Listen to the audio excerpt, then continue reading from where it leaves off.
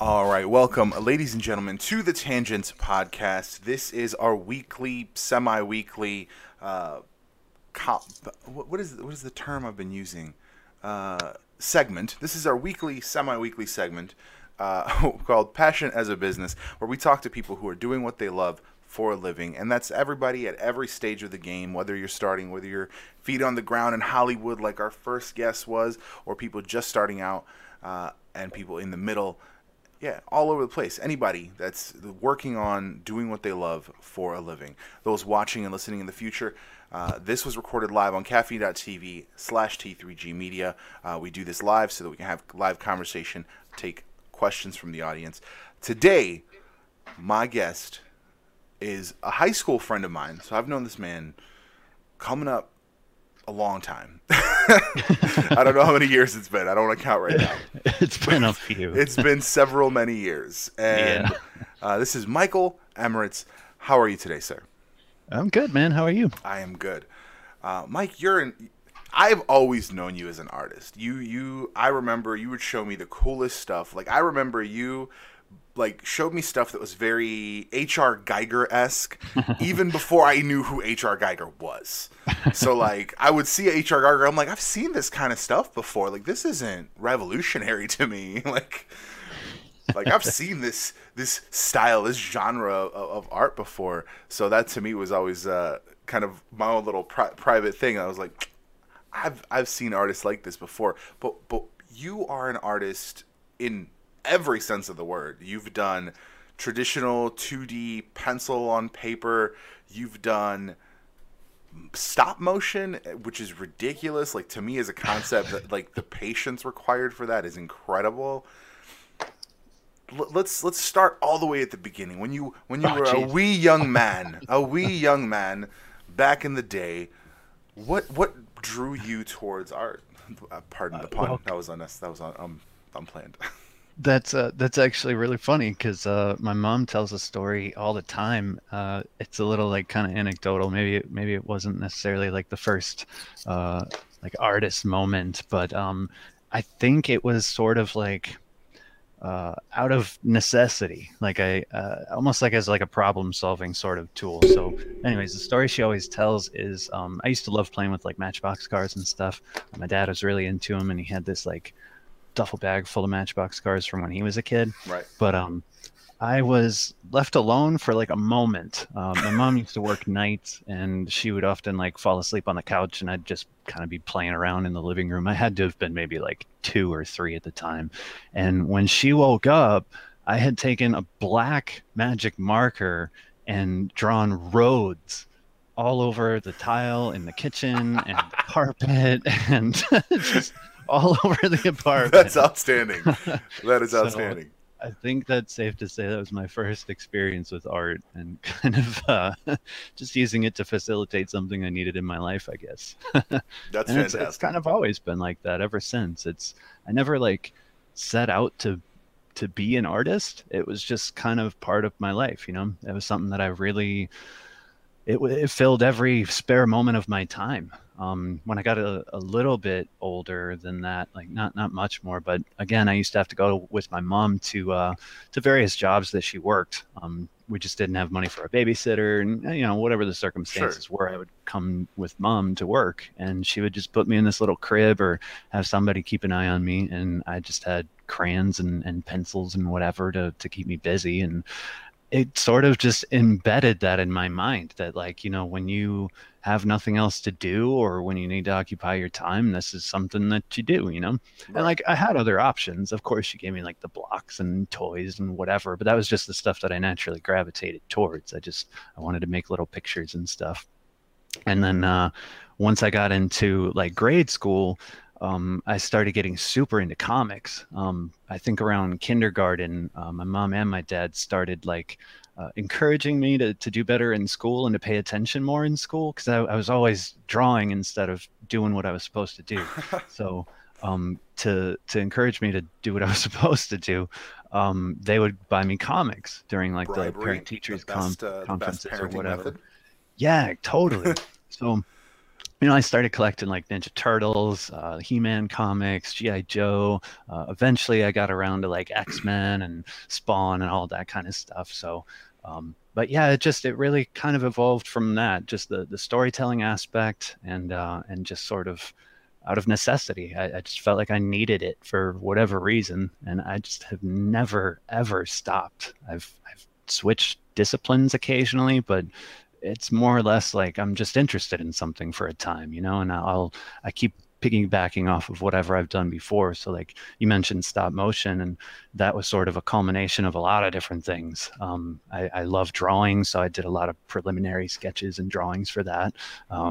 I love sculpting, which I had to do a lot of sculpting for that. I love working with my hands and making like mechanical things, and so I learned how to weld and Wow. and how to drill metal and ball bearings and all that kind of stuff to do that. And I love animation. Like that was a real kind of culmination of a lot of stuff. And then set design and stuff too from when I was working in film. But yeah, everything just sort of it's like an endless quest. I don't know. I think it's more of an obsession than anything else. But Well, that's but sometimes it that's is what what it it is, is. right? Sometimes it is about just having to do it. It's not even something that like art. You didn't choose art. Art chose you. Oh yeah, definitely. Definitely. No, that's a great point too, because there have been times when I wish that I could kind of stop, like, because I love it, and there's nothing that I'd rather be doing, but at the same time, it is kind of isolating sometimes, or at least has been. I Sure. think it's a lot less as we've gotten further into the digital age, and you can actually connect with people without necessarily having to leave your studio. That's True. huge. That's Right. absolutely That's huge. enormous. I mean, I've been part of some of the big art hangouts till the Hmm. wee hours of the morning. We're talking to Hmm. people on the east coast of Canada, like the Easter than East Coast time, which I didn't even know Yeah. that there was more east of the continent. Yep. Germany and Australia Yeah, and all over the Spain and place. yeah. Oh, I It's love it. And it's so great being able to connect with people that are interested in what you're interested in from all over the world, and everybody's got different sensibilities and tastes and history and experience and to just at the snap of a finger or the push of a button, I should say, be able to access people like that and to talk to them and pick their brains or just to hang out and talk about nonsense. It's great. definitely, definitely. I excuse me. I think it's very interesting to see that kind of revolution. When you look at, I was just thinking about this the other day. I was looking at some comics that happened to be at my local comic shop, and I was just kind of perusing, and I'm like, there are so many names that I don't know. There are just so many names that I've never heard of, and I think back 10, 15, certainly 20 years. The mid '90s, early '90s, late '80s. There were a handful of artists, like a handful of names. Like Hmm. Batman was handled by one of a handful of people. X-Men was one of a handful of people. It was always kind of the same people. I mean, I remember my joke for a long time, especially like in the '90s and early 2000s about DC is that you could just interchange any artist because it all kind of looked the same. Whereas now there is such a variety across the board. Like you pick up a Green Lantern book this week, it's a completely different artist next week. And I think, like you said, the digital age has brought people together on a huge level. Yeah, yeah, definitely. And I think that's great for the industry too. I mean, I love your classic kind of comic style, quote unquote, but I 100%. think it's just a breath of fresh air that there's so many different influences going into comics now. I think it's amazing. For sure. Especially coloring. Oh my God, coloring has just gotten so much better. It's beautiful. The kind of stuff that they do with colors now, I forget. I picked up something yesterday, and it was kind of, I don't know, remember what book it was, but I flipped it open. I'm like, oh, they went with the like pencils straight to colors, and Mm, really back in the day, you couldn't have done that. Welcome, Lord no. Rampant Hump, to the broadcast. We're speaking with Michael Emirates. He's an artist from the Chicago area. I've actually known him since high school, but he's a professional artist. He currently has, and this was going to be the next thing I brought up. That's him right there, Space Cat 462. He currently is working on a comic book series called Space Cat, and Thank Well, you, Lord Raymond Hump. I appreciate that. Um, he is also working on something. Can we talk about the submissions? uh, I mean, Not at yeah, like length, but in you're general, submitting to some stuff, to some yeah. big name stuff. Well, submitting and getting accepted are two different things, Sure. but yeah, in general, we can kind of touch on it, but I don't want to get too deep into Certainly, to certainly, anything about certainly. it yet.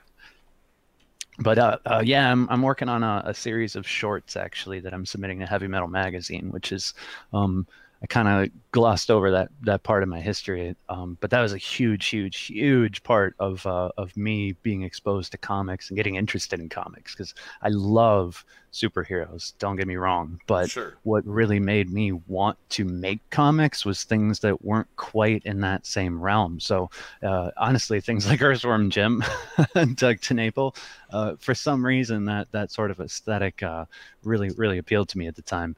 But as far as comics, heavy metal showed me that hey, you can make comics that don't have to look like these streamlined kind of superhero books that you see, Definitely. and that blew my mind. And since then, I've just been an enormous fan. And I think also it had a little bit to do with like how young I was, and I probably shouldn't have been reading it at the time. And so there's that kind of It was a mystique, little you know. something, just like the next age range. Yeah, exactly. Like I'm reading this, and no one else on the playground knows about it. Ha ha! You're reading But Archie? Heavy metal. yeah. But I had a bit of an advantage because my dad had a comic shop for a couple years when I was a kid. So we used to get heavy metals in all the time. And once in a while, there'd be one out of the bag, either like under the counter or in the back someplace. And I'd sneak off into like the back alley and like just read it as, as much as I could before I got caught. So, That's but great. That's stuff like that is definitely huge, especially because of the impact of that. Like you said, oh, yeah. there is this streamlined, sleek look that mainstream books provide. That if you're an artist and you don't really fit into that mold and you don't really create stuff that looks like that, you could definitely feel discouraged by the medium itself. Everything that Oh, comes yeah. out is really kind of polished. And I mean, I was looking at even like horror books, like straight up books that are supposed to be horror, Friday the Hmm. 13th books. They're just really clean and polished, and they look like, this I don't know, like, I call them pretty books. Like, you've got artists that are just create pretty books. Aspen Comics, for instance, for me, is the pretty comic book company. Hmm. Everything they put out is gorgeous, even if like it's like, oh, big angry monster, gorgeous. Like, like there's no grit, there's no texture. And that's the thing with like heavy metal and a lot of that, like stuff like that kind of led me into being way more accepting of indie books. Because I'll be honest, like in the 90s when I really first started reading comics, when I would get a book that was kind of like not that polished style, that was more of a gritty, more textured, like heavier use of cross hatching, like deeper inks, things like that, Hmm. I would throw me off, and I'd be like, I don't know if I like this. Yeah. But then, like, I would be exposed to, like, I have, I think, one issue of heavy metal. I've had it for years at this point. I don't even know how long I've had it. But it's one of those things that, like, I go through it, and I'm like, man, there's so much story here. There's so much depth. And that all kind of plays in with the style. So then, like, it kind of broadened my scope and broadened my senses as far as what indie was and what what you could get out of it. Because to me, Yeah. back in the day, like in the 90s, indie was Image, which was really just another polished company. Oh yeah, that I was just gonna say, like in the '90s and before then, indie comics almost meant like underground, you know, like Right. you would have to be in the region that the creators were releasing them to even know about them for the most part, you know, Right. unless you had a 100%. few rare gems like Too Much Coffee Man or Milk and Cheese and whatever that would somehow make it into Diamond eventually. But that Right. was because they were so they'd made the rounds, you know, and Right. people started They knowing. just pushed into the culture. Right, but like a truly indie book, like something that was new, you had no way of even knowing about it. Even the internet wasn't really what it is today. Like you would have to know the exact address that you were going to find it at to even, Right. you know, Very true. like so so yeah, you're totally right. Like the indie books that you would see, I mean, they weren't that great. Like let's be honest, they Right. weren't that great. Or if they were, they weren't getting in front of the kind of people that could get them that exposure that they deserved, and to get them into the hands of readers. So you had stuff like heavy metal that kind of collected all these people together and curated them to an extent, and that was like a window into all these different kinds of possibilities. You had people doing watercolors for their comics. You had people doing colored pencils, or like you were saying, heavy inks and ink washes and stuff that you would just never see in a Marvel book, unless it was like Alex Ross doing it or something. Right. But even then, that had a very particular kind of look. But I remember, I want to say it was like 97, 98, the Generation X comic, which was kind of like it was the young kids X-Men book. They had hired, and this was, I don't remember what the impetus was for it. All I know is that one day they were advertising for it. It was in Wizard magazine, and they did Gen X Underground. And it was literally, they were like, we hired all these underground artists, and the thing that stood out to me from the ads, and when I eventually got my hands on it, all the art was super, super blocky. Like, all the faces were square, and like, not square, but like, they were angular. There was just like a lot of angles to it, and I was so put off by it at the time. And I was like, I don't understand. Like, why would you even do this? Because there was so little exposure to that. Because they treated, like, Image treated itself like it was this great indie powerhouse. But the problem was, being a powerhouse, granted, they were indie, they were creator owned and things like that, they were still producing for the mainstream. So they had to fall into certain boxes. I mean, like, yeah, you take a panel off of a Wildcats or a Stormwatch issue from 1995, compare it to an X-Men issue from 1995, it's going to be a hard pick as to which one's which. Like, outside of the characters themselves. Other than like Eric Larson, Savage Dragon, and Sam Keith, right? You had standouts, and and even Todd McFarlane Spawn to an extent. But I mean, they were diamonds in the rough. The other guys, I still loved everything that they did, but they were still trying to kind of do what they were already doing at Marvel, just their version of it. But yeah, it was Image was a nice way to get another little taste of something else. Like the Max definitely stands out, I think. Yeah, and the Max was huge. That was like way off the wall. I remember. I mean, I'll be full transparency, I still have never read any of the Max, but like I am to this day trying to complete a Wizard magazine collection, and there was a lot of features of the Max, and it was always so weird to me, the creatures with the giant mouths with basically just a big head with a mouth and legs. I was like, what is this thing? This is so weird. Yeah. But it's cerebral. It's one of those things that really, like, I don't know if it even really explains itself fully by the time you get through it, but it's worth the ride, Right. I'm always interested to see it. I know they did a animated series, which was also awesome. I loved that. Good to know. I loved all the MTV. The Spawn animated series was really good. I remember that. Yeah, that was good. It was really good. I felt disappointed that there wasn't more of it, just because there was supposed to be kind of, they set up a sequel. They set up a second season, but then they just never followed up on it. And that's probably due to contracts and all that stuff. I don't know. It's going to be an interesting thing now to see, because supposedly the script for a new Spawn movie is done. Supposedly a new animation house is working on a new animated series. Oh, that's cool. I didn't know that. I'm really excited. Like, I think that property is really cool. I think McFarlane he kind of did a dirty coming out of Marvel. He pulled like the best things of like Doctor Strange, Spider-Man, like Venom, smashed them all together. Yeah. And you got this really cool character, but also like super tortured, and like he just went all out. I mean, like I think it was issue 5. He just outright killed one of the bad guys, like one of the main bad guys. Oh, was it? Was that the one that they introduced the Violator? Billy Kincaid. It's been a while. Billy Kincaid shouldn't have did what he did to those kids. Remember, he strung him up because he was the ice cream man.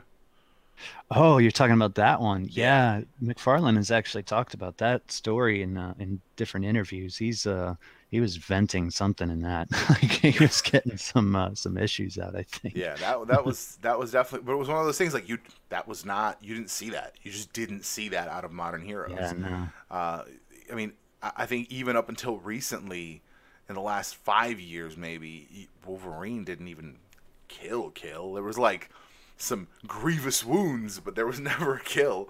You know, like Yeah. you knew he was in a war, you assumed he killed, but there was just never. There was never any kind of, that was weird. There was never any kind of, blood on the ground kind of thing. Whereas in Spawn 90, what was it, 93, 94, you have this just flat out dead guy chained up, ice cream stuck up in his face. Like, it was gruesome. It was Yeah, gruesome. it But was like, gruesome. that was the kind of stuff that was the little rabbit hole you start going down. And that's when you touch into that, and then you get into other smaller Image series that they started putting out a little bit later. In the late 90s, even Marvel hired some people that were not kind of in the polished category, and that's when the world kind of opened up to me personally as a reader, as a appreciator of the arts. Because to me, once I saw people who weren't, like, I saw more angled art when they brought in what's his face, Humberto Ramos. Mm. He was on X Factor, if I recall correctly. No, Jeff Matsuda was on X Factor, but Jeff Matsuda was like he was like one level away from like that clean, polished look. He had a little bit more angular to him. So then when Ramos came out, I think he was doing some other stuff in Wildstorm, but then they did that book series, the like imprint called Cliffhanger, and they kind of did their own stuff, and that's where Battle Chasers came out of. That's where Danger Girl came out of. He did the Crimson, and he's even more angular. But I was just like drawn to it. I was like, man, like what, like really cool. So like it's funny because of that kind of path. I am now really drawn to like exaggerated musculature and like. Cool. It just I really dig it. Like there's on yesterday's show, which was the comic show. I looked at some of the new costumes that they debuted, the new suits, and Ironheart, which is Riri Williams, the replacement for Iron Man. Her new armor has like really exaggerated features. Her arm muscles, her leg muscles are all like really kind of bulked out individually, and I'm like, this is super cool. My wife's like, it doesn't look human. I'm like, no, it doesn't matter. This looks cool. Like, it looks dope. Cool. You said you've switched disciplines a few times. Oh yeah. What? I mean, besides the hey, I want to try this out. You said you've been in film. Like, how did you go from art? I mean, when I last saw you before reconnected in the last few years, you're still drawing, and I honestly always had just assumed that you were going to go into art. So is film something? Did you like go to college for that? Did you, was that just like I'm just going to jump on a set and see if I like it kind of thing? It was actually total like a fluke. I was well, like my art journey, I guess you could say, has been a little like trepidatious. I've been kind of trying to like find what I can do for a living in art for a long time, and so I've tried a lot of different things. And when I first went to school, out of high school, I spent like a year working in construction with my uncle, and like just doing stuff like that, pretty much. Sure. Working in a warehouse and for UPS and whatever. And I finally just snapped and was like, I can't, like, this isn't me. Like I could do this, but like it's killing me. Yeah, you hate yourself. I feel you. Yeah. Well, and like I loved art so much, and like I found that working the kind of jobs that I was taking was like taking a toll on my shoulder, my hands, all that stuff. And I was genuinely scared. Like, hey, I might not be able to do the stuff that I love anymore if I continue doing this stuff for work, Yeah, that'd be rough. So I went to college, and at the time, games were exploding. That was like the big thing, and I loved video games. Like, Sure. That was like another kind of passion too. I had taught myself to code, and I'd made a couple like small little like just small games. Like I made a platformer game and a space shooter game that were pretty much clones of games of that type, but they were fun. And so I thought, hey, I kind of have a knack for this stuff. Maybe I can make a career out of that. So I went to school for it, and that's sort of what started it. Because the school that I went to was not very focused. So rather than streamlining the education of the students and getting them into jobs, we learned just a crap ton of different things. So I learned all That's about cool. Photoshop, and I learned all about 3D, and I also had to take fine art classes and design classes Oh and wow. all this different stuff that I'd never been exposed to before. And like it was just clicking because it was new and it was fun, and it all had to do with art in some way. Sure. And then there was actually periods where I was so I was so I don't know, like just on a high of learning new things and feeling like anything was possible. That I started thinking like, well, maybe I would do level design, and to help me learn level design more, I'll start taking interior design for a while. And so I signed up for interior design, and I didn't last more than like a week in that course. But yeah, that started kind of a trend of me just like really wanting to try a bunch of different things. And I stayed in school for a while. Well, 6 years, and eventually I transferred out to California, where I landed my first job in games. I was doing testing at the time, but it was kind of like I was a tester, but I was also being looked at to work in the art department. So Sure. occasionally I got to hand in samples to the art director there, and he was giving me kind of like tips and pointers, like whether that was good or not, or whether it can work with a games engine, et cetera, et cetera. And Gotcha. so some circumstances happened, and I had to leave. Not that company, but the state. I had to come back home, and so I came back home. I was lost for a little while. Went back to school to try to hopefully finagle like an internship thing again, but it wasn't happening. I came back like as soon as companies started closing down here in Chicago. Like Midway was shutting Yeah. down. Um, I Giant, remember I think it was that. called Giant Hippo or something. There was like three companies that were worth getting an internship at that were just gone all of a Right. sudden. So I did my own thing for a while, or I should say, tried to, and kind of freelanced doing concept art or 3D models or like level design kind of stuff. Nothing too serious that really amounted to anything. Um, and then eventually, after doing that for about 7 years and really not getting anywhere, it was frustrating. And I had to start taking all kinds of other jobs again too. Like I worked at Goose Island for a little while as a bartender, which I Nice. don't drink, so that was like a weird thing for me. That is kind of strange pairing. It is, but I was kind of at my wit's end, to be honest, and like I was really starting to question all my life's decisions. It was like, well, what the hell did I do? And like this whole time that I'd been doing all of these things, like the one thing that I really actually wanted to be doing was comics, but I never thought that that was like a career. I never even bothered to really even look into it. I just figured that's impossible. So cross that off the list. Sure. But I always was working on my stories in my free time throughout all of this stuff. And so I started diving into comics again, like hardcore. And I started going to the library and taking out a bunch of books and like studying up, brushing up on my drawing and like really just learning. But that wasn't paying the bills. And it was getting to be like a few months that I was doing that. And it wasn't happening fast enough. Like I wasn't getting good enough fast enough to even see the light at the end of the tunnel that I could make a career out of it. And so my buddy, I know this is a long story, but I promise No, it no, actually, no. and it ends up where answering the question.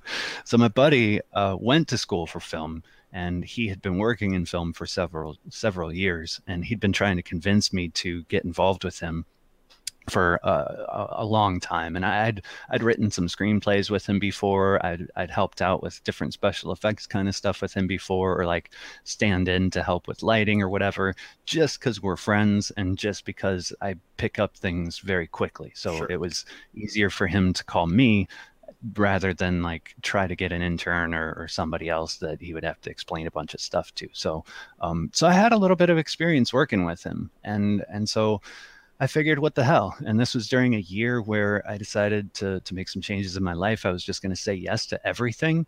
And that led to a lot of different adventures and things that I'd never done before. And one of which was saying yes to help him on a feature film, which is crazy. It was the first.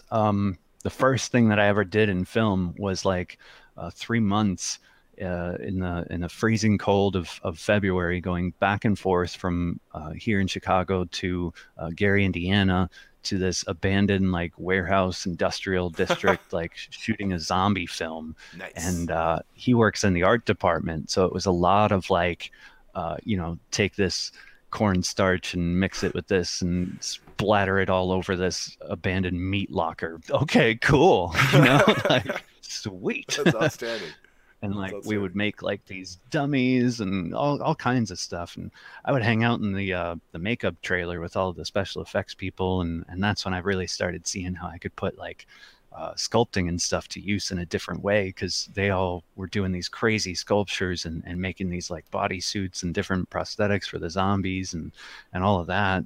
And so one thing led to another, and I got friendly with everybody there because I was just Johnny on the spot. Like I would, do you need something? I can try to do my best. That's just my personality. Right. And so I made friends with everybody there, and the director loved me, and he actually requested. He tried to get a hold of me for another thing. So he was talking to people like, "Who was that guy? Can you get a hold of him?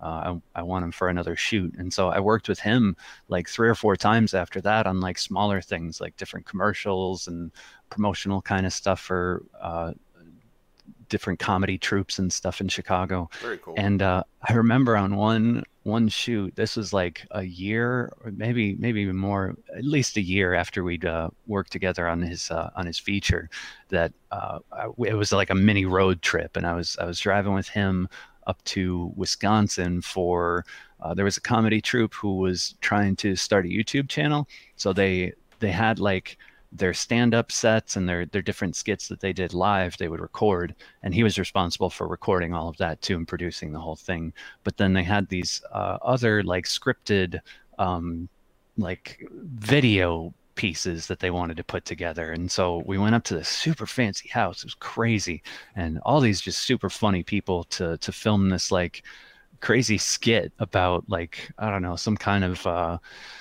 graduation thing. I don't even remember. There was a pool and a blow up alligator, and it was a great time. But but I remember on that I feel trip like he that should be a actually t-shirt. said like, There was a yeah, bull and an alligator. It was a great time. that would make a great t-shirt.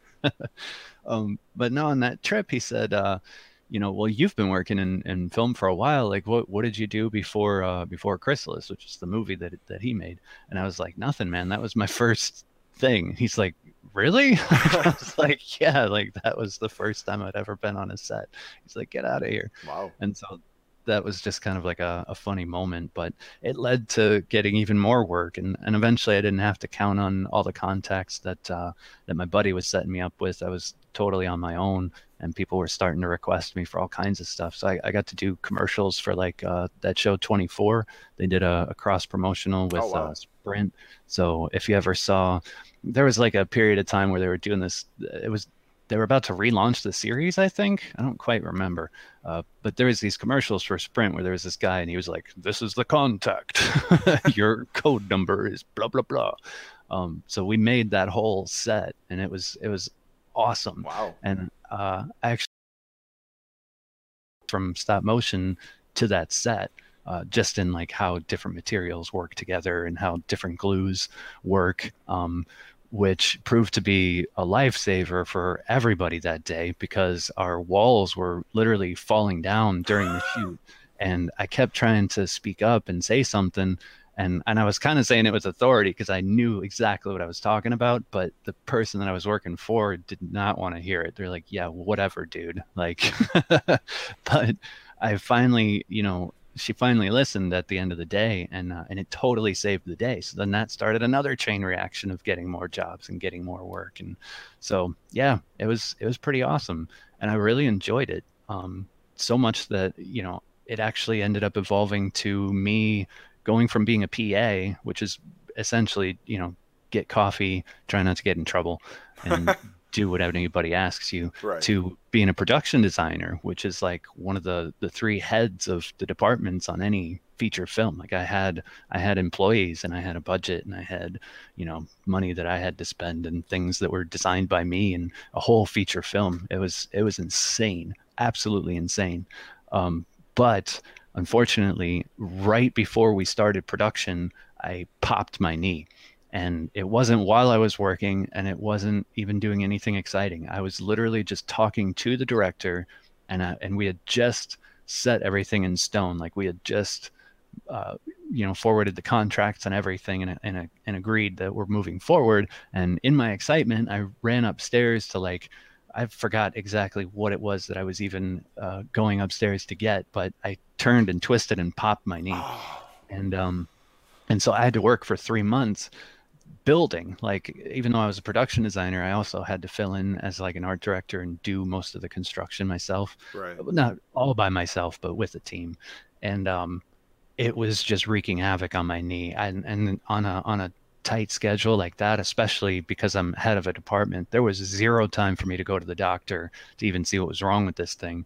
And so That by the end of sucks. that shoot, my knee was destroyed, and to this day, I can't kneel anymore. It doesn't happen. And so I had to Damn. stop doing that work. There was just no way for me to move forward in that career anymore unless I was actually able to get hands on and build things, which I just couldn't. Um, and that really sucked. That was really hard because any other contacts that I had that could have maybe gotten me work doing, more design oriented stuff, they started moving out to LA and like really getting more deeply involved in the industry, and Sure, moving sure. up the ladder as they should. All right. But my options were, I could either go back to school and get OSHA certified and get, pretty much join the union, because that was the only way that I was going to make it on my own anymore. And that just, it wasn't an option anymore. And so I made the best of a bad situation and was like, all right, great. Well, I'm going to go back to comics then. And the rest is kind of history, I suppose. Uh, but yeah, so that's how I got involved in film. Um, Stop motion was a result of that too. One of the producers for that first feature that I worked on actually contacted me.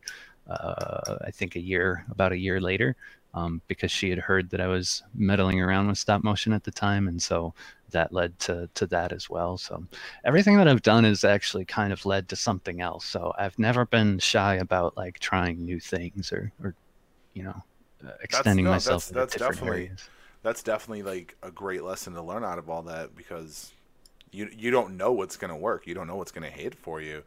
I mean, Yeah. I think that the story is an incredible lesson, especially for people coming up because.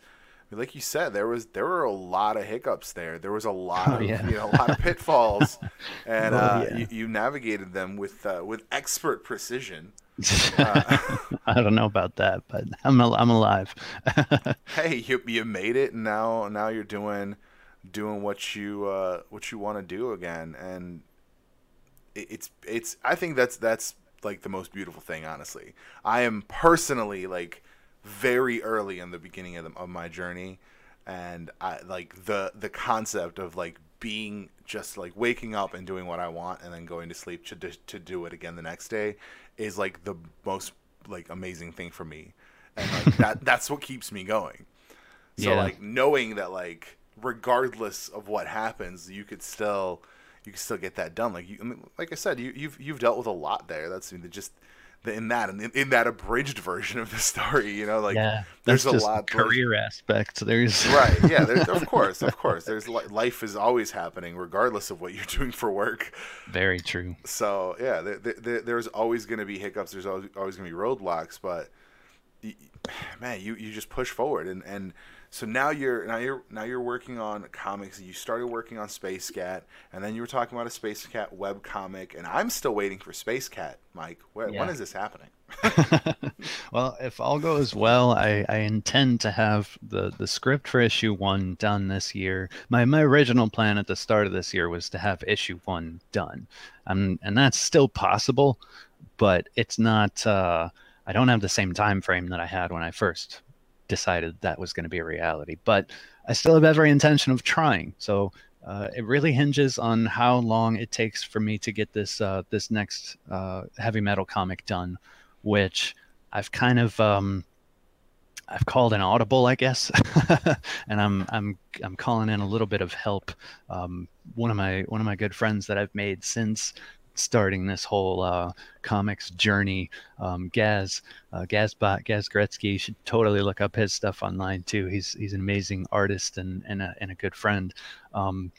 We're gonna do it's not our idea. I need to start by saying that two other awesome artists, Joshua Kemble and Corey Kerr, came up with this idea for this 48-hour art check-in. I still don't know exactly what it's called, but every other day pretty much they report to each other publicly online on YouTube, and they do like a short little like 15 to 20 minute show where they say like, this is what I intended to accomplish in these last few days. This is what I accomplished. These were my pitfalls. This is what I'm going to try to do better next time. Kind of that kind of thing, an accountability sort of thing.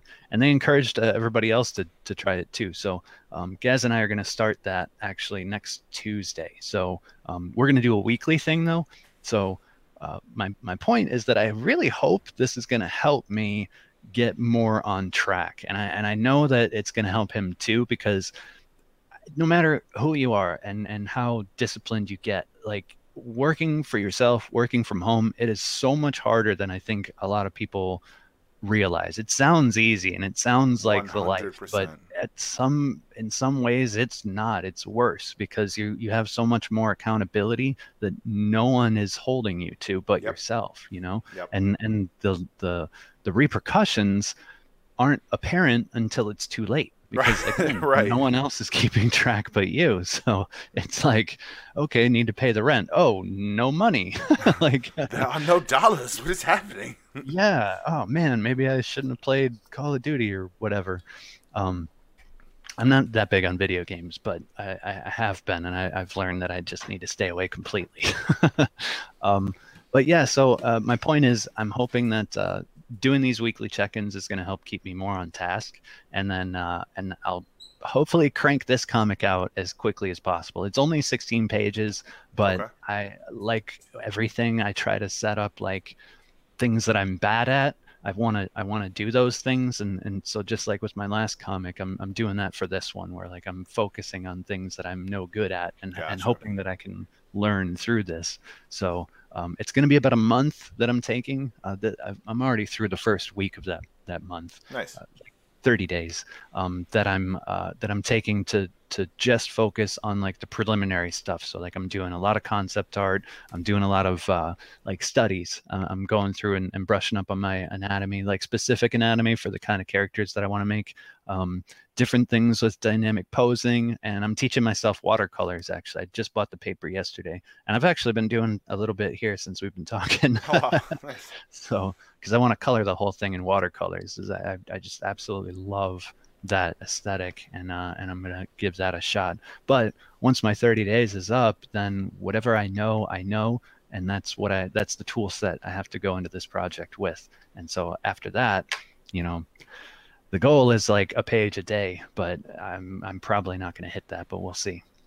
And Hey. then I'll start working on Space Cat after that, Hey, like as soon as I'm done with that. I'm excited. I'm super excited about Space Cat. I'm super excited hopefully to see your book in in heavy metal. I think that'd be amazing. Oh man, that'd be so cool. I honestly think your style lends itself very very well to what's in there, to like what I've seen in heavy metal. Yeah, I think so too, really actually. it really jams in with what's there. Yeah, especially when I'm like on all cylinders, you know? Like I've definitely developed kind of a new style over these last few years that's a little bit more light and all inclusive, I should say. But yeah, when I'm firing on all cylinders, I really think that I have kind of more of like an urban, gritty, weird sort of aesthetic that I think fits well with that too. Right, Um, for sure. and I'm gonna kind of try to combine them a little bit, and also come up with something new for this next comic. So we'll see what that looks like. So far, I've only seen little glimpses of it actually coming through in the concept stuff that I've been doing, but that tells me that it's possible. So hopefully at the end of the 30 days, I'll have something. I'll have like a proof of concept. It's like, yes, that's what it's gonna be. Excellent. But yeah, and actually, you don't have to wait for heavy metal because heavy metal's contracts are super loose. So I'm allowed to publish it elsewhere. So I'm actually going to be publishing all my stuff on my Patreon before it's ever published in heavy metal. I mean, they give you a time frame of like, well, it could be tomorrow, it could be 5 years. So for those listening, watching in the future, I think everyone is aware of my just utter shamelessness in plugs. And I would just like to tip my hat, sir, because that was the sneakiest, best. It was just like, by the way, Patreon. It was just like that was brilliant. That was brilliant, and I tip my hat, sir. That was well, honestly, I was get on that Patreon. Get on the Patreon. I really wasn't even trying to plug.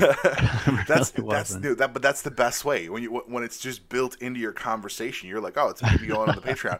Boom, like that's informational and it's enticing, right? Because it's not just like, hey, hook it up on Patreon. This is why you should go to Patreon. That's good. Right. I like that. Should teach classes in that. Actually, I mean, and again, I'm not trying to make a plug, but this is just a matter of fact thing. Like, I'm not releasing any of my comics in any other way except for print right now. Mm-hmm. And so if it's not in print, the only place that I'm releasing it is Patreon until I figure out how that's going to work out. Because I'd like to go through publishers if I can, because I want my stuff to be read by as many people as possible, you know, but that takes time and I'm impatient and I want people to read it. So that's like the best place that I can think of, because most publishers are actually, that's like a safe zone. If I were to publish it on Webtoons or Tapastic or any of those other places, they look at that more as like published, like you've released it publicly. But Patreon, they tend to be okay. They'll still take your work if you've published on Patreon. So it's kind of like a nice little safe zone. Plus, it's also like a exclusive thing, right? You're giving exclusive previews, right, to people who follow you, to people who are actually contributing to you. So yeah, I think I really like the Patreon model. I think it's very interesting as far as supporting people, because there's such a disconnect. I think there is a huge kind of belief from the user base on the internet that everything should be free on the internet. Yeah, and you run into problems. You know, you have people that use ad blockers on YouTube, being like, "Oh, those greedy YouTubers." But like, yeah, but some of those people like depend on those ad dollars for bread. Yeah, That's not everyone's making money off of it, but some people are, and like, it's kind of a jerk move. You know, that's why when I bought, I wanted Google Play Music, but it came with YouTube Red, and I was like, bonus, because that's what I want. I don't like watching ads, so like, but I still want to support. Like, if I'm watching your content, I feel like you should get something out of it. That's just my personal belief. Yeah. So, if I'm taking your 3 to 5 hours of work to create a 10-minute video, because that's the other thing people consider. Like, they look at, and I'm sure you've heard this before, but they look at something where, oh, I need a logo done, and you say, well, this is how much it's going to be. Oh, well, I've got Photoshop. I'll come up with something. Yeah. You'll come up with something great. Right. And then that's it. It really bothers me when people try to go down that route and essentially try to avoid paying people for their work. Yeah. And then they devalue. Artists, I think artists and creators in general are devalued by the consumer a lot. Yeah. They just, you love drawing, right? Just draw me a free piece, or draw me a Superman, right? No big deal. Yeah. I mean, a lot of that too comes from sort of like a collective perceived insecurity too. A lot of artists, especially young, and I mean young as in age young. You could be a young artist and be 50 and you're just starting, but I mean specifically like young as in age young. Sure. there's a lot of insecurities when you're growing up, you know, and when you're an artist, you're insecure about not only yourself but your art at that time. And I feel like that's the age when you start to kind of get influenced by that perception that your talent should be free. You know what I mean? It's Right. it's it's a big thing to ask somebody to even look at it, let alone appreciate it. You know, and especially if you're still maturing in your art form and it's not quite there yet, it's like it instills this insecurity that almost doesn't go away, almost like a kind of a trauma, you know? And so you have these people that grow up and feel like, well, I'm just blessed that anyone's even looking at it, which to some extent, sure, that's true. But I also see art as just as much of a trade as it is an art. And if you're good at your trade, then you deserve to be paid for it, and you deserve that recognition, just like a carpenter, just like a plumber, just like anybody else. For sure, Um, for sure. I mean, and you look at something like I've got tile on my floor in the kitchen, and I don't know why, but I've been thinking about redoing the tile recently. Don't know why. It's just like a thing in my head. But I'm like, I could do it myself. I'm like, or I could pay someone to do it, and they'd do it well. Like I could do it myself. I'm sure. I'm sure yeah, if I took the time and made the mistakes, I could bang it out in a couple days. I'm sure. Or I could pay someone, they'll come in here in an hour, use their 40, 50 years of experience or 20 or 10 years of experience and just bang it out. yeah, And it'll be good. It'll be done well with the proper precautions taken, with the proper measurements. Like it, it's one thing to like go to Home Depot and buy the tools. It is 100% different thing to know what to do with them. yeah, like definitely. I was toying around for a while with buying a router, which is an actual. I don't know if you know. I mean, like you were in Oh construction, yeah, you know what a router is. yeah. For those who don't know, it's how you make like beveled edges and things like that on wood. Because I was gonna redo my own stairs, and Oh I watched man. like 15 videos, and I was like, no. I'm like, there's a lot of control involved. No, I'm just gonna no. I was like, no, I could do it. It's only like a $70-$80 tool. Like I could knock. And then I watch videos and I'm like, no, no. This requires skill, finesse. I'm like things that I can cut wood, and sometimes it's a straight line. That's where I'm at. Like I know my bar, and I think a lot of people, a lot of consumers, don't kind of see their own limitations in that, Mhm. especially with digital arts. People will say stuff like, "Oh, I've got Photoshop, I can knock it out." Oh, WordPress is free, right? I could just make my own website. You Yeah, absolutely could, but you can't make WordPress dance like I can. right. Like, it's just different. It's different. Like, there's Yeah, just isn't. There's an element that is experience that you can't replicate. that's where I feel like, people will only understand if we change things somehow. And I think because of the digital age came so fast, there wasn't a whole lot of time to sit down and actually think about, well, where are things going and how's this going to wind up? And for a lot of people, artists specifically, they were excited just to finally get that much exposure all at once, you know? Yes. But now, all right, we're used to it now. Now this is a fact of life. Right. This is not exposure anymore. Like this is you're giving away free stuff at this point. Right. Anybody can copy anything that you've posted and turn it into a wallpaper or whatever that they want to use it for, and that's a reality we all have to face. So I think artists need to start limiting their like what they put out there for free, and I think that's completely reasonable. It goes back to like we were talking about the 90s before. Remember ash cans? Like when's the last time you saw Yes. an ash can? But I think that's the kind of thing you should bring back. Like, I That's what think I'm people saying. people Yeah. should. If you go to like, I would rather. This is 100% God's honest truth. If I go to a convention, I would much rather, 1,000% rather, walk up to a table and instead of buying somebody's art print of Green Lantern, buy an ash can of their work. Mm-hmm. 100%. Mm-hmm. Because I'm here to see you. I've seen Green Lantern. I know Superman. Yep. Cool. I appreciate that you make a really cool Nightwing drawing. That's outstanding. That's great. What do you do?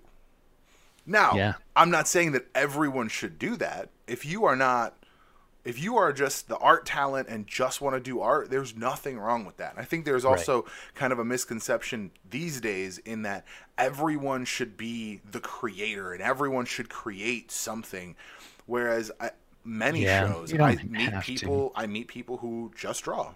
They just Hmm. draw. They draw really, really well, but they don't have their own properties and they don't have their own books because they just really want to draw. They can accept an instruction, say draw this, do it that way, and they do that. Like, Yeah. Yeah. But to that point about the ash cans and bringing it back, I absolutely agree.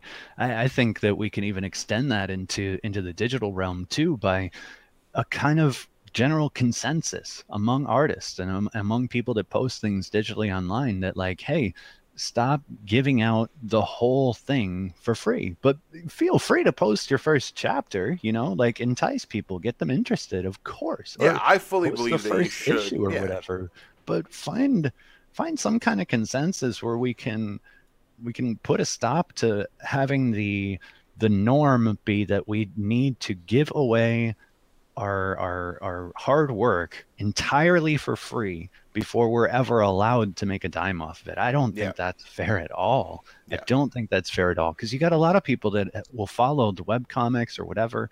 They're loyal fans and they're greatly appreciated. Don't get me wrong. But then when it comes time to actually make the book sale to put food on the table for Hmm. that person, where is everybody? I mean, there's some really successful Kickstarters, but do you honestly think that everybody that read it is even pitching in $1? Like, it starts to get a little sketchy, and it Right. starts to get a little grim actually. That's why a lot of people say there's no money in comics. Well, we have to make sure that there is. Like, they're really popular right now. They're a commodity just like anything else, and Absolutely. I I mean, think when creators should somebody was monetize picking up their books yesterday and they were like, "Oh, is the new what was it? Jeepers Creepers comic, is that out?" I was like the movie it. from like 1998? You talking about Jeepers Creepers comic? But yeah, apparently there's a new Jeepers Creepers series, and like there's a bunch of stuff there's a John Wick comic, which like those movies were great. They sold tons of money, and then they're like, oh, guess what? Let's tap into this other market, get a few more dollars out of comics. Guess what? I didn't know there was a John Wick comic. No, they put it in the comic shop, and they expect that you, having likely seen all these comic book movies, know about John Wick, and are like, oh, hey, I'm into John Wick. Let me pick this up. Yeah. Like and I think that the difference in the modern day, and I think this is kind of where a lot of difference can be drawn from like now versus 30 years ago. The difference now is there is no barrier for entry. Right. I've talked to people. I talked to on the Wednesday show a couple weeks ago. I talked to Michael Heitkamper. He is the creator of a couple books that go through Insane Comics in Rockford, and said that there is still like a huge barrier just to get into Diamond. Yeah. And Diamond is the authority. Yep. I talked to Comfort Love and Adam Withers. They created the Uniques and Rainbow in the Dark. Rainbow in the Dark, one of my favorite storylines of all time. And they had their first and second volume of the Uniques. They started remaking the original book, and then they're continuing the storyline. The first and second volume were through Diamond, but because there were so few pre-orders, they couldn't go back in. Oh, They had an issue, and because people don't conceptualize the importance of pre-ordering, yeah. they're like, "I'll just pick it up They from just you. don't know. I'll just pick it up from you at the show." Yeah. That's not the point. That's not The the same point. thing happened with our Kickstarter. I had a bunch of people that were messaging me congratulating us on the successful Kickstarter, and then they were like, let me know when I can buy the book. And I'm like, you could have. Yeah, that's what the You could have Kickstarter bought it, is. and it would have been cheaper for you if you bought it then versus now. But I don't Man. understand. Like, there's an apprehensiveness about using Kickstarter for some reason, or Huh. just an unwillingness to learn. I I got mean, some messages from some people that were just like, "Oh, I don't know how to use Kickstarter, so just let me know when I can buy the book." sure. And I mean, I think there is a stigma to it because I know prior to their more recent rules, and more recent as in like the last 5 years, let's say, but prior to their more recent rules of like you have to produce something, before there's a lot of horror stories of like $2 million projects Yeah. that never produced a thing. Yeah, I know you and I have talked about some of that too. Like you're still waiting on a comic I'm from still like waiting 6 on a years ago, right? 7-year-old book, you know. Call him out, man. Put him on blast right here now. But that's the thing, you know. No, for real. He's still pushing forward. He's still doing what he loves. But the problem is, you can enjoy doing what you do. Like as a creator, you could, if you're an artist and you want to draw, that's fantastic. But don't then set a timeline for yourself. Don't set a goal for yourself if you can't meet it. Not even a little bit. You Yeah, know, I mean, there's a difference. Like, you can be an artist and do whatever you want, that's fine. But if you want to be a professional, and I mean taking people's money, yeah. at that point you have a responsibility. Like, not even just as an artist, as a human being. Like, that's just wrong. Straight up wrong. I wish I remembered the name because I'd call him out for you. 'Cause it's bullshit. Oh, I don't But mind seriously, saying. I don't mind saying it. It's Sean Aline. Sean Aline. The there book you is go. called Sean, Azan. come on, man. The Get the book is comic. called Azan.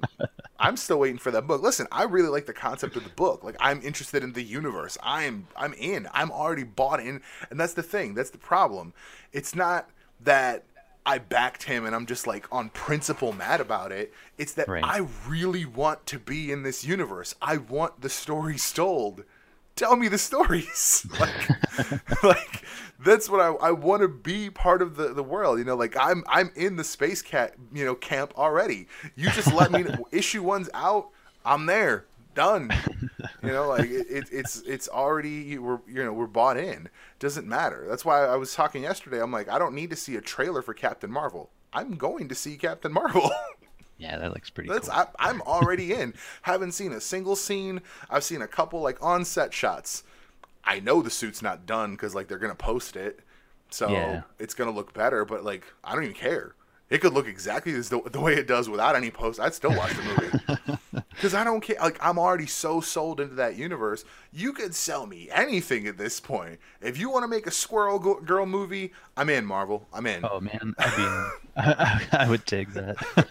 Like that's what I'm saying. Like it doesn't matter at this point. Like we're so far beyond. Whereas like if Fox was like, well, we really want to do like an Iceman feature. No. What do you got against Iceman? It's not even Iceman. I'm just really terrified that Fox would mess it up. Oh yeah, like yeah. their standards for quality film are not great. I mean, I'm sorry. Well, now it might be Comcast. Did you hear the news today? They're not Comcast buying wants it. to outbid Disney. Disney is like God. I know. Can't outbid the God of media. Like Well, if Disney is God, then Comcast is like the devil. and a better a better analogy could never have been made. good call. Good call. Oh, that's great. That was great. That's fantastic. And I honestly, I think we should close it at that because it doesn't get better than that. It doesn't get better than that. Nope. Mike, I want to thank you for hanging out with us. I really appreciate the insights. You've had a really interesting story, really interesting career. I am super psyched. I can't wait for the next thing and all the things that you'll be producing coming up. Awesome. I'm rooting for Thanks, you man. for heavy metal. Thank you. I was gonna say full metal, but I'm like, I know that's not it. I know it's not Well, if they don't take me, I'll start my own magazine, Full Metal. full metal. There you go. Full Metal Comcast. I don't know. Full Metal Comcast. I'm hoping you get in. I'm super psyched. I don't buy magazines. That's like a $20 magazine, isn't it? This is a pricey one. No, it's like $6, I think. Really? Yeah, it's pretty cheap. That's shit for these. Did you got like 6 books in that? More than that sometimes. It I'm depends. saying that's cheap. They You got DC putting out a single story for $4. What the hell? yeah. They have they do like long running like graphic novels they'll put in here. So sometimes you'll get a story that spans over like 9 issues. And then they have little like 1 to 2 page like fill in stories, 8-page stories, 16-page. It's kind of the modern pulp magazine. It's the modern fantasy books. Yeah, yeah. It's like an anthology, you Like know? all your favorite folks, if you don't know, all your favorite stories ever came from people who were putting out stuff on a monthly basis. They put out Lord of the Rings came out as individual chapters in Hmm. a like a Yeah, regular actually, magazine it's true. Forgot about that. over several years. Imagine you could go pick up the whole 1,000-page collection, read the whole thing tomorrow if you wanted to. Yeah. People A had lot to of wait years to see what happened to Frodo. a lot of great artists got their start in heavy metal too. Jean Giraud, Mobius, Hmm. um, Jodorowsky, Simon Bisley, Ooh, um, Beasley, nice. Michael Lisner, the Wait, creator of Vampirella. I can't remember. Dawn? Michael Linsler? Yeah, he's No, done. I'm pretty what? sure he's done covers, if not No shit. actual comics. Although I could see Uh, that. I could see that. That was yeah, another kind of like indie thing that was like really kind of off the wall. Like his all his stuff always seemed very symbolic. yeah, yeah. Like everything, every piece of art I ever saw from Dawn, I was like, it seems like, because I never really read any of the books, but Hmm. when Wizard would talk about it, they would interview. It would always seem like everything, like there were no panels. It was just like these single images that you just had to interpret what the fuck was going on. Pretty much. Yeah. And I was like, man, that seems just too deep for me. Like, Well, another guy that's I'm extremely excited about this actually. He's one of my favorites from heavy metal. Enrico Marini. He just did a run of Batman that looks freaking phenomenal, nice. and it's coming out in trade in like I want to say November, but it's all watercolor and it's Ooh, beautiful, ooh, absolutely beautiful. And I didn't think that somebody could some do redesigns that could compare to some of the ones that we've seen, but he's really done some amazing redesigns of some of these characters. His Joker, I really love it. It looks so cool. Definitely worth checking. And here I am plugging somebody else. Oh, right? jeez. Just plug it. Just always plug it. SpaceCatComics.com. What am I Oh, talking about? Space Cat Comedy. Right Yeah. down that way. That way. No, this way. This way. I can't even point it the right way. All the But links. Make sure you check them out. For those listening, watching in the future, Tomahawk, welcome to the end of this broadcast. Welcome. We were talking with Mike Emirates. Check out the links. Check out the links down below. Check them out. SpaceCatComics.com. Oh, hey, I appreciate that. SpaceCatComics.com. He's producing an independent series. He's also working on some stuff going towards a heavy metal submission. Also, this broadcast will be available as a video and podcast on all the major things: iTunes podcasts, Stitcher, and whatever Google Play Music is going to turn into in about 2 weeks. I know they're changing the platform, so that's a thing. Those listening, dude, watching in the future, if you are watching, make sure you drop some comments down below. If you have any questions for Mike, I'll make sure he comes back to the video and answers any questions. And if you I are, just realized, man, Mhm. we never even mentioned the anthology.